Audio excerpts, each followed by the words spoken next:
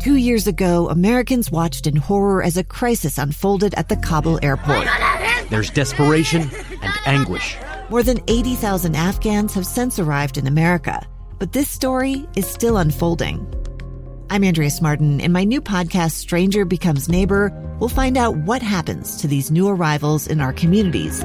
Who would help our newest neighbors?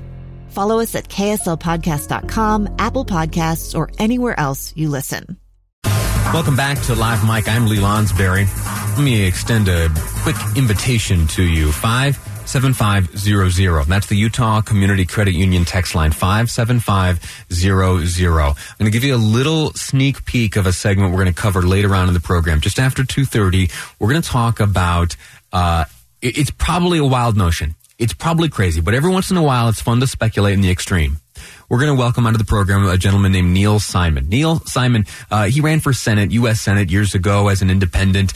He's an author, and he, over the weekend, published a column which wonders, I'll read you the headline. It says, "For the good of the country, Senator Romney should run for president as an independent."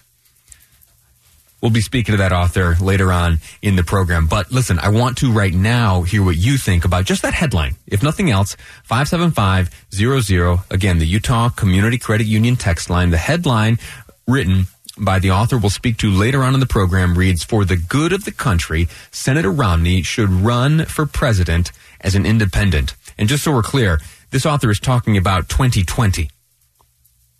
That's coming up at 2:30 on today's program. Right now, I want to talk to you about UTA, FrontRunner, and a pair of congressmen out in Washington.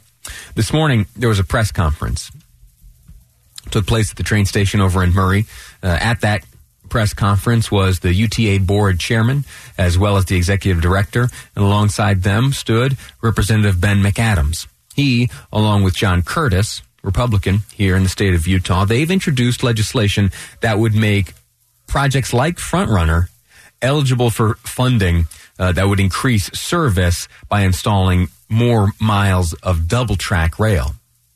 Right now, as it stands, it's only at the stations where there are double-track. That leaves like 70% or 70 miles or something of the rail line single track. So if there's a backup, well, you know better than I. If there's a backup, there's a ripple effect. If something down the line goes awry, everyone up the line has to pay the price for that. Also, as Utah grows, we're going to need more trains. We're going to need them running more frequently as the population here in the state grows and as our reliance on this form of public transportation increases. Let me tell you, though, that this whole effort costs money. And it's an effort that's been underway for a good long time. As I've told you a number of times in the past, I used to work for Congressman Rob Bishop out in Washington, D.C., I was a director of communications. That means that I dealt with the media and I helped prepare speeches and press releases and such like that. I also got to see a lot of the communication that went between the congressman's office and the executive branch. And there was one letter the congressman sent just in June of last year on this very issue addressed to the Secretary of Transportation, Elaine Chao. It's Mitch McConnell's wife. And it was a simple request. I'll read you a paragraph here. It says, UTA has applied for a build grant. That's a better utilizing infrastructure to leverage development grant to make improvements to the FrontRunner train system that runs 88 miles from Ogden, Utah to Provo, Utah. Each year, the FrontRunner serves nearly 5 million riders and plays an important role in reducing traffic congestion along the Wasatch Front by leveraging build grant and local funding. UTA intends to add additional double tracking, a new station, and new signage along the existing rail line. Well, in order to move that effort even further along, there's this new piece of legislation that was discussed at a press conference today. I want to walk through some of the comments made at that press conference. We'll start with UTA Board Chair Carlton Christensen. I want to especially thank Congressman Ben McAdams and Representative John Curtis for introducing this legislation that would enhance the federal core capacity program, allowing UTA to apply for these competitive grant funds to improve our FrontRunner system. Federal funds have long been important in the development of our system, and this would be a much-needed resource. To understand this issue best, we need to first have a clear understanding of what the circumstances are now so that we can compare them to what they more ideally would be in the future. Chairman Christensen continues. FrontRunner has been a success from day one as a backbone of UTA's rail system. UTA provides connections across 90 miles and 4 counties along the Wasatch Front. With over 18,000 boardings daily, many of which are in a heavy peak corridor at peak times, FrontRunner is supporting Utah's great quality of life by providing mobility, access, and spurring significant economic development in our communities. The chairman continued in his comments and spoke more about some of the limitations facing FrontRunner today. FrontRunner's full potential remains limited. UTA built FrontRunner with future generations in mind and designed a system that is ready for future enhancements. Now we have the opportunity to take advantage of that foresight. Over 70% of the FrontRunner corridor is single-tracked and then double-tracking at just a few other locations. This limits both the frequency and capacity and gives us a very narrow window in regard to schedules when it comes to recovering from incidents and as well as weather-related service interruptions. The resources required for the project being described here for double tracking the FrontRunner lines and easing some of the pressures and limitations being felt by the line right now by UTA.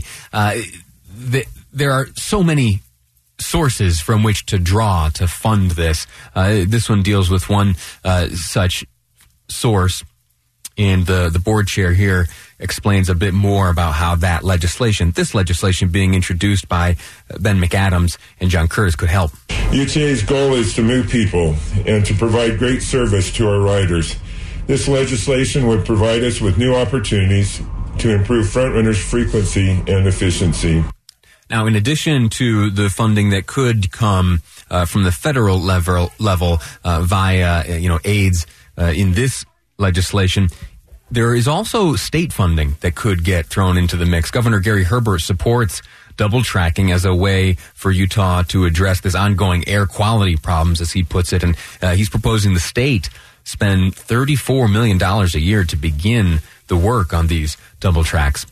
Anyway, that's on the state level. Now back to the press conference. This morning, Executive Director Carolyn Gannott, she talked about her experience expanding the transit system in Southern California, and that being similar to what we're undertaking here in Utah. The core capacity competitive grant funding in this legislation is a game changer for Utah's commuter rail system. Before joining UTA, I saw what it took to prepare a major expansion of a commuter rail system in the San Francisco Bay Area. There are valuable lessons to learn from Silicon Valley's experience that we can apply here, all the way from Ogden down to the Silicon Slopes and further south. And the legislation submitted by Representatives McAdams and Curtis is exactly the right direction to go. Lastly, I want to share what the Executive Director, Carolyn Gannott, said about adding these double tracks and what it would do for FrontRunner. Adding more double tracking to the FrontRunner will allow us to run more frequent service, increasing capacity, particularly during peak periods. It will also allow UTA to mitigate delays to our riders, such as those a couple of weeks ago that we experienced with a variety of weather-related incidents. So that is how things look from the perspective of UTA. We heard there from the executive director as well as the board chairman, UTA board chairman Carlton Christensen. In the next segment, we'll be joined here in studio by Congressman Ben McAdams, who will talk to us about this legislation, why it was needed, and his optimism for it as it moves forward. Before we go to break, though, I want to invite you to make your way over to our KSL News Radio website. It's kslnewsradio.com. The thing is, we're giving away free gas money, $500 in fact. A Maverick gift card could be yours. We're giving away 3 of those a day just as a way to say thank you. All the information on that is available to you at kslnewsradio.com to sign up. Next up, Ben McAdams here on Live Mike. I'm Lee Lonsberry, and this is KSL News Radio. 2 friends taking pictures of the rising full moon on a summer night. 2 teenage kids doing what teenage kids do. When a stranger with a gun and a death wish changed everything. It was violent, it was senseless, and I will never understand it, I will never accept it. I'm Amy Donaldson, and unfortunately, we're all too familiar with stories about how violence shatters lives. But what we rarely see is how they are rebuilt. In a new podcast, The Letter, we relive tragedy, but only so we can hear the rest of the story. The struggle to reclaim lives, the realities of grief, and the possibilities of forgiveness. I believe in miracles. Sometimes I thought, there are no miracles. Yeah, there are, and this is a big one. Follow The Letter at theletterpodcast.com or wherever you get your podcasts.